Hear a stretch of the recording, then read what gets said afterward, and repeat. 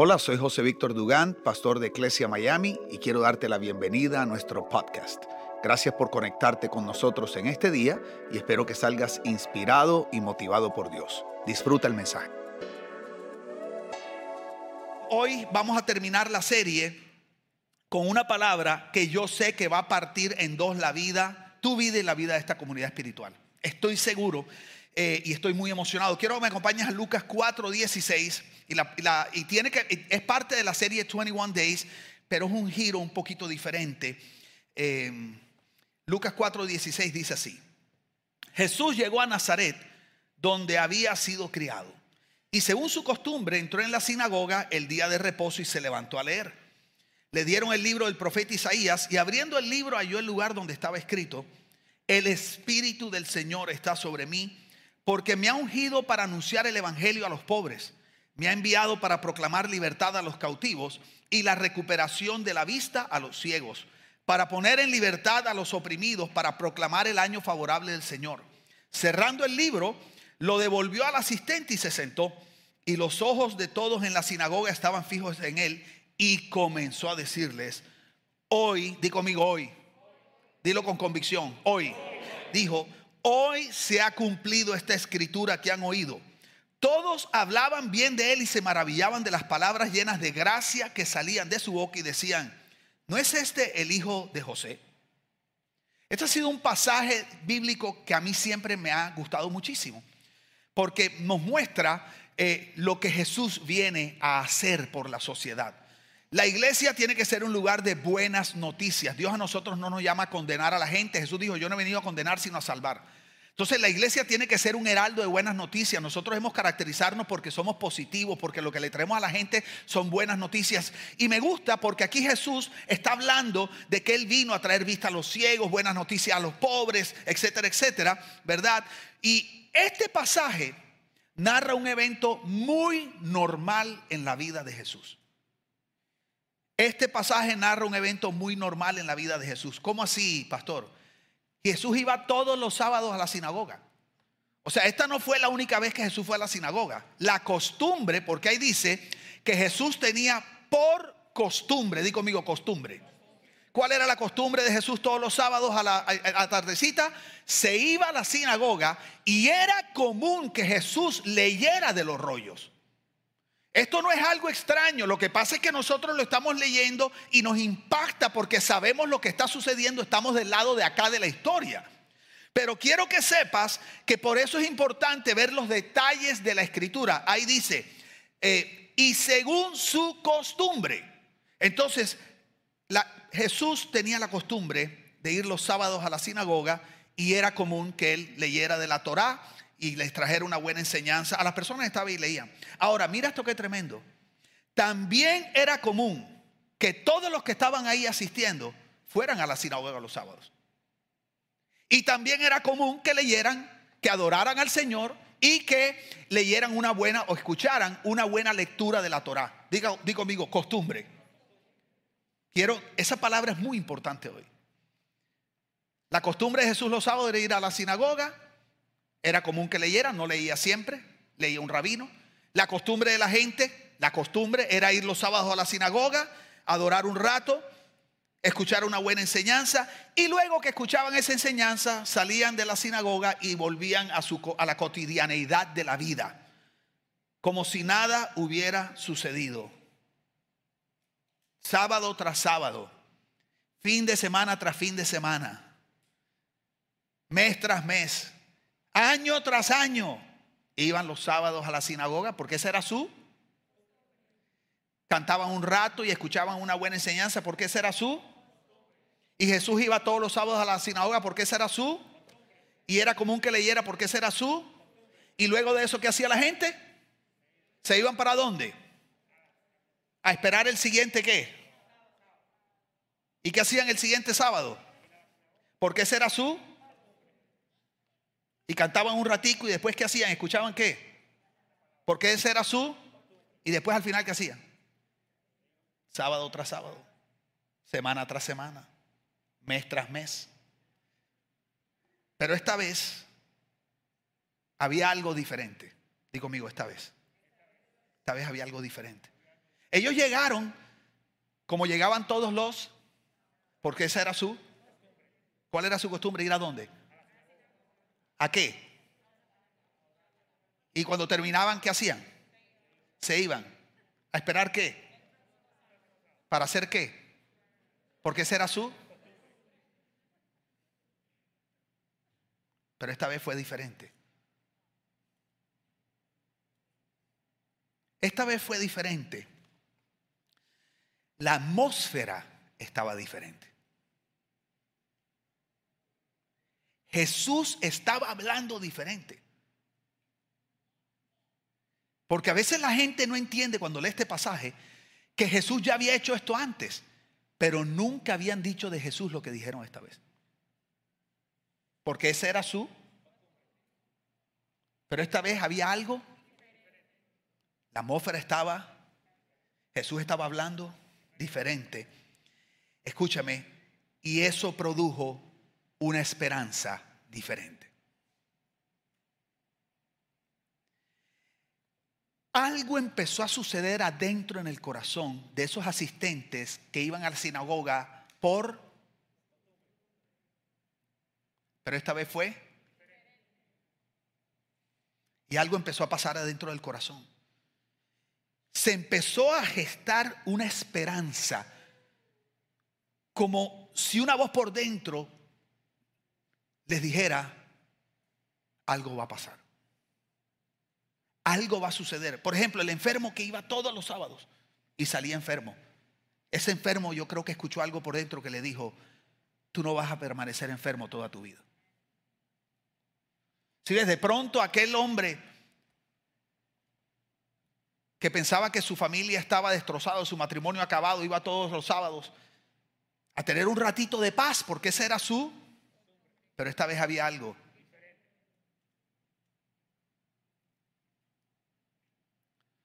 Había algo diferente. Había algo que le hacía creer a las personas por primera vez que las cosas no iban a continuar igual. Y yo les traje algo aquí. No sé, los colombianos deben saber lo que es esto. ¿Ustedes han visto esto alguna vez? ¿Cómo se llaman? Las frunas.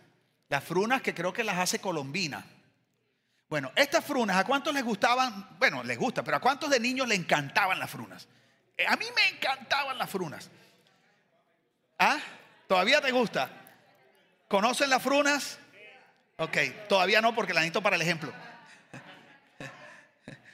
Mira qué tremendo. Esto se llama fruna. En mi época, todos los paquetes de fruna traían 5 frunas. Ahora traen 7. Claro, 7 frunitas. Antes era la fruna. Tú sabes que con los años las cosas se han ido como empequeñeciendo. Tú ibas en Barranquilla, donde yo vivía, a la vuelta de la esquina había una heladería que se llamaba Robin Hood. Y te servían un cono de helado. Ve a Robin Hood ahora. Entonces, en mi época las frunas traían 5 frunas adentro. Y yo me acuerdo que yo contaba las frunas y de pronto llegaba de sapo mi hermano: dame una fruna. Ya yo sabía que 5 menos 1. Esta iglesia sí es inteligente, chicos. Y entonces yo cuidaba esta fruna. Y yo recuerdo que de vez en cuando, te estoy hablando 1 de 1000, tú abrías la fruna y te salían 6. ¿Alguien le pasó alguna vez eso? Y tú decías 1, 2. Y era como un tesoro. Tú decías: no puede ser, si aquí usualmente traen.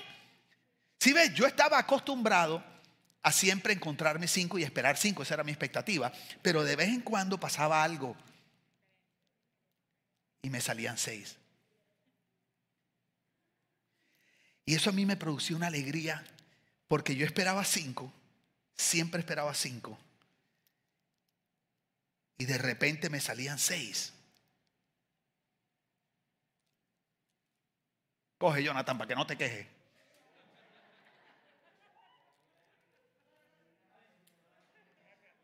Acompáñame a Hechos 9:1. Dice que Saulo, ¿quiénes saben quién era Saulo? Saulo de Tarso, que después fue ¿qué? Pablo, el gran Pablo. Dice: Saulo, respirando todavía amenazas y muerte contra los discípulos del Señor. Escuchen esto. Saulo Pablo, que se llamaba Saulo, Saulo de Tarso, era el perseguidor número 1 de la iglesia cristiana. Eso era lo que él hacía de costumbre. Era un asesino, mataba a los cristianos. Por eso dice, se encontraba haciendo lo que hacía todos los días. Oye esto, respirando todavía amenazas y muerte contra los discípulos del Señor, fue al sumo sacerdote, el versículo dice, y le pidió cartas para las sinagogas de Damasco, para que si encontraba algunos que pertenecieran al camino, creyentes, tanto hombres como mujeres, los pudiera llevar atados a Jerusalén. Y mientras viajaban a acercarse a Damasco, de repente, di conmigo de repente, yo quiero que lo digas con convicción, di de repente, es un asesino cuya costumbre era matar cristianos. Lo había hecho toda su vida. Era uno de los generales más importantes de la guardia pretoriana romana. Estaba haciendo lo que hacía todos los días, lo que hacía por costumbre, pero este día pasó algo. Y la Biblia dice que este Saulo en su vida normal, de repente resplandeció a su alrededor una luz del cielo. Al caer a tierra oyó una voz que le decía, Saulo, Saulo, ¿por qué me persigues? ¿Quién eres, Señor?, preguntó Saulo, y el Señor respondió, yo soy Jesús a quien tú persigues. Escúchame, Iglesia Miami, Saulo se encontraba haciendo lo que hacía todos los días, pero de repente tuvo un encuentro con Jesús que cambió su vida para siempre. Iglesia Miami, yo estoy aquí para decirte, yo sé que a lo mejor tú vienes todos los domingos porque ese es tú. Y a lo mejor siempre has esperado las 5 frunas cada vez que hables el paquete. Pero estoy aquí para decirte que Dios me dio una palabra para ti.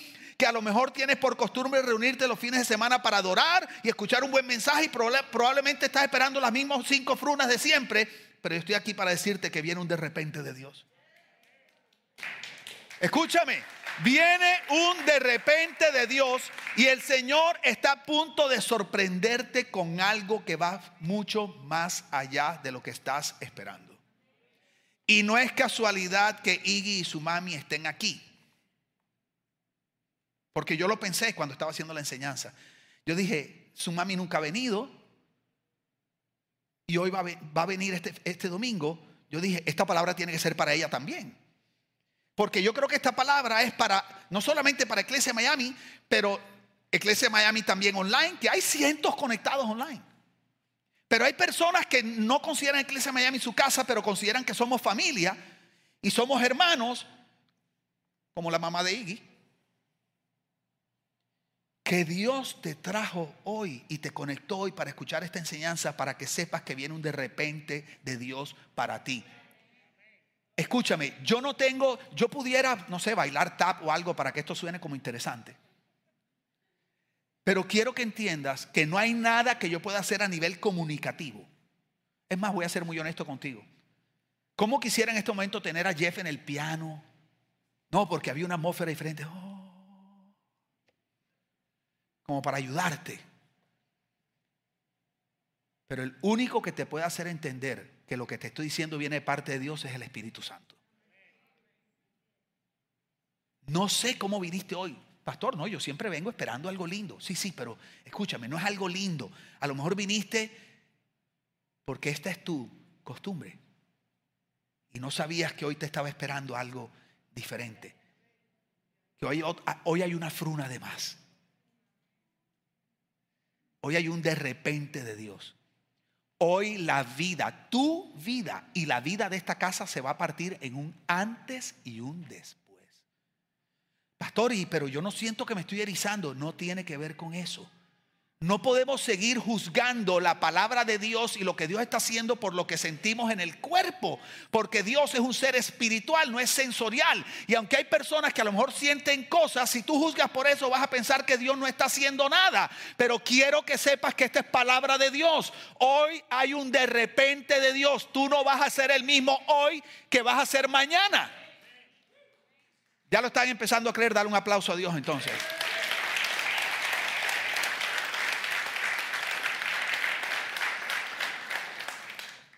Oye esto, si lo que estaba sucediendo en la sinagoga era algo común a lo cual ellos estaban acostumbrados, todos los sábados pasaba lo mismo, Jesús había leído otras veces. La pregunta que yo me hice leyendo esto es, ¿qué hizo que esta vez fuera diferente. Jesús no hizo nada diferente, pero fue diferente. Jesús hizo lo que tenía por costumbre hacer, pero esta vez fue. Yo abrí mi paquete de frunas como lo acostumbraba a hacer, pero esa vez fue. Dios tiene una sorpresa para ti.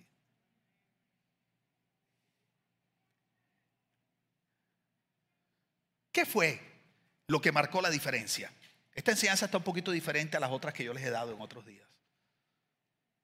Usualmente yo soy más como tal, y abraza, y tal, y despide, y tal.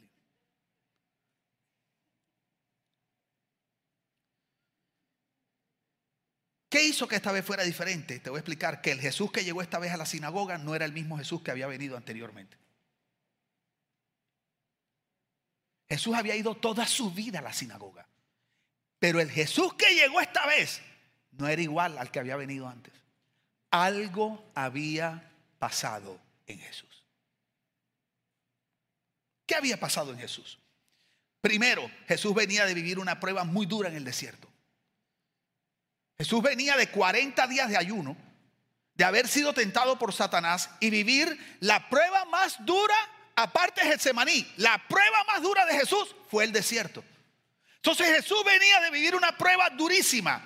Y yo he aprendido, y la Biblia enseña, que las pruebas, cuando son enfrentadas con la actitud adecuada, nos cambian por dentro y producen una vida de Dios por dentro, hasta en Jesús, porque la Biblia dice que Él aprendió por cuanto padeció.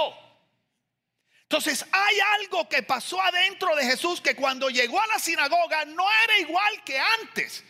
Y yo estoy convencido que esta pandemia y esta prueba que está viviendo el mundo y esta prueba que estás viviendo tú, si tú la enfrentas con la actitud correcta, enfocado en el Dios correcto, algo maravilloso se va a producir por dentro y de repente va a pasar algo que tú no conocías y tu vida va a ser diferente, tu matrimonio va a cambiar, tu familia va a cambiar, tu finanza va a cambiar. Pero no puedes ver la prueba como un peldaño a la muerte, a la sequedad, a la ruina y a la miseria. Tienes que ver la prueba como la ve Dios. Como dice Romanos 8:18, dice Pablo, que conocía esto, porque estamos hablando de lo que vivió Pablo. Pablo dice en Romanos 8:18, pues considero que los sufrimientos de este tiempo presente no son dignos de ser comparados con la gloria que nos ha de ser revelada. Pablo está diciendo, este sufrimiento está duro, pero yo sé lo que pasa cuando Dios permite estas cosas en la vida de sus hijos y de su pueblo. Al final se produce una gloria, la vida de Dios. Algo pasa por dentro y estoy aquí para decirte, a ti como individuo, a ti como familia, a Iglesia Miami como comunidad, a los que están conectados online, a Iggy y su mami Miriam. Iba a decir Miriam, pero no me atrevía, no quería equivocarme. Ya me iba a disparar. Miriam. Iggy y su mami Miriam, que cuando esta prueba termine ustedes no van a ser los mismos. Qué bueno que hay 3 que lo creen. Que cuando esta prueba termine tú no vas a ser el mismo, tú no vas a ser la misma. Iglesia Miami no va a ser la misma. Calvary, Kendall no va a ser la misma. Y si Iglesia Miami y Calvary y otras congregaciones no van a ser la misma, Miami no va a ser la misma.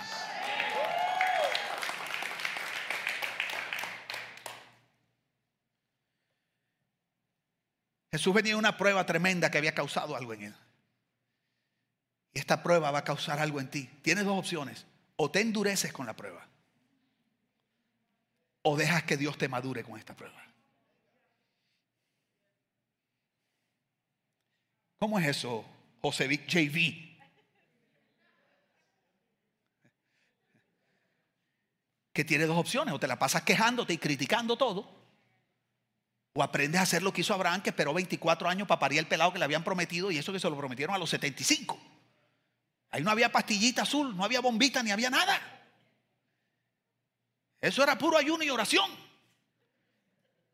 Y la Biblia dice que Abraham se fortalecía en fe dando gloria a Dios. O sea, en medio de la prueba, de las cosas difíciles, de que él no veía que pasaba, que todo parecía ir en contra de lo que Dios le había dicho, Abraham lo que hacía era glorificar a Dios, es darle gracias, estar contento con lo que tienes, entender que esto es una fase, esta no es tu vida, esto no es el final de tu vida, este es el principio de algo grande que Dios va a hacer y está haciendo en tu vida. Entonces tú puedes seguir quejándote de la máscara y la máscara. Yo odio la máscara. La odio. Yo estoy buscando. Tú sabes, el otro día me llegó un meme y dije, ese soy yo. Dice, ¿a usted le pasa con la máscara? ¿Usted se identifica con los doctores de Grey's Anatomy? Cuando se les muere un paciente que salen y hacen, ¡ay!, se lo arrancan así. Digo, exactamente, eso es lo que me pasa a mí. Yo me subo al carro después de estar viendo, ¿sabes? Estoy trabajando y de pronto cuando yo me subo al carro y sé que no hay nadie, yo hago así y es como si saliera debajo del agua después de 7 horas y...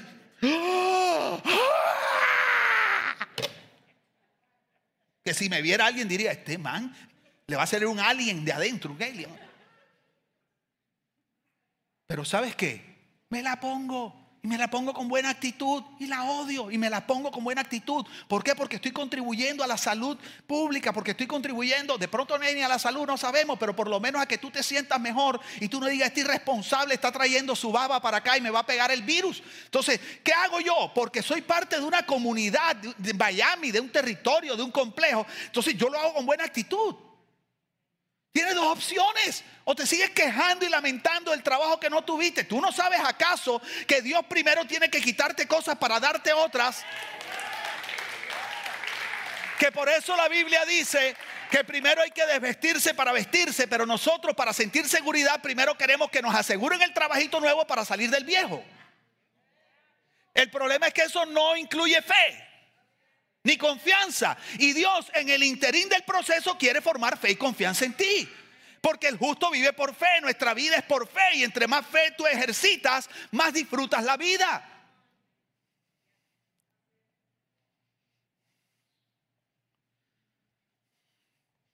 Dale gloria a Dios. Dale gracias Señor. Por ahí viene bajando lo mío, pero que baje rápido.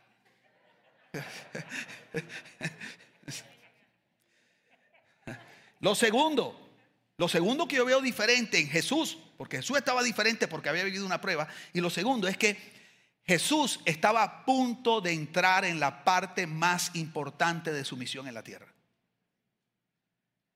Fueron 33 años y medio. Aquí tenía 30. Y va a pasar a la parte clave de su misión en la tierra. Por eso el Padre lo ungió, porque Jesús dice, el Espíritu del Señor está sobre mí por cuanto me ha ungido para. Y lo que está diciendo es, ahora es que comienza la manifestación del propósito por el cual Dios me mandó acá.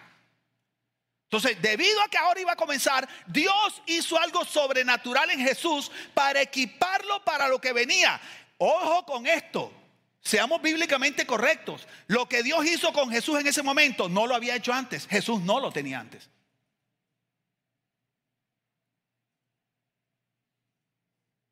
Dios se lo dio ahí. No que no era Dios. Yo no me estoy metiendo con la divinidad de Jesús. Lo que estoy diciendo es que hay algo que Dios le dio, una unción que antes no tenía. Por esa razón, cuando Jesús entra como tenía de y leyó como tenía de, esta vez pasó algo. Había otra fruna. Que cuando Jesús habló, la gente dijo, ¿y quién es este? ¿Quién es este que habla como alguien que tiene autoridad? ¿Y por qué no lo habían dicho antes con todas las veces que había sucedido? Sí, es por eso es importante entender todo lo que está pasando en la Escritura. Esa palabra, como tenía de costumbre, esa frasecita es muy importante en esta historia. Y dice que Dios el Padre lo ungió porque venía la parte más importante de la misión. Iglesia Miami, Miriam, la mamá de Iggy, todos los que están conectados online, los que estamos aquí, quiero que me escuches. Creo firmemente que estamos ante la puerta de la misión a la cual Dios nos llamó como comunidad. Escúchame lo que te estoy diciendo. A lo mejor has venido aquí todos los domingos o te has conectado porque esa es tu Costumbre. A lo mejor adoras y cantas porque te gusta y esa es tu costumbre. A lo mejor has escuchado una buena enseñanza y te ha impactado y has hecho cosas lindas en tu vida porque esa es tú. Pero esta vez es porque se han unido dos cosas que se unieron en esta historia de Jesús. Una prueba histórica que está haciendo algo profundo en el corazón del cuerpo de Cristo.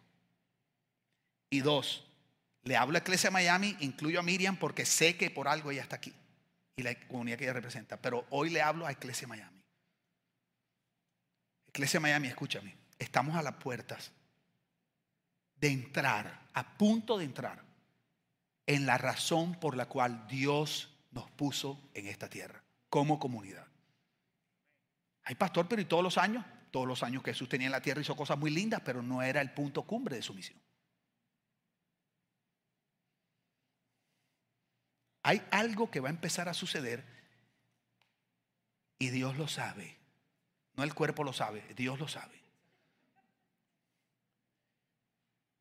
Y por eso hoy es un antes y un después.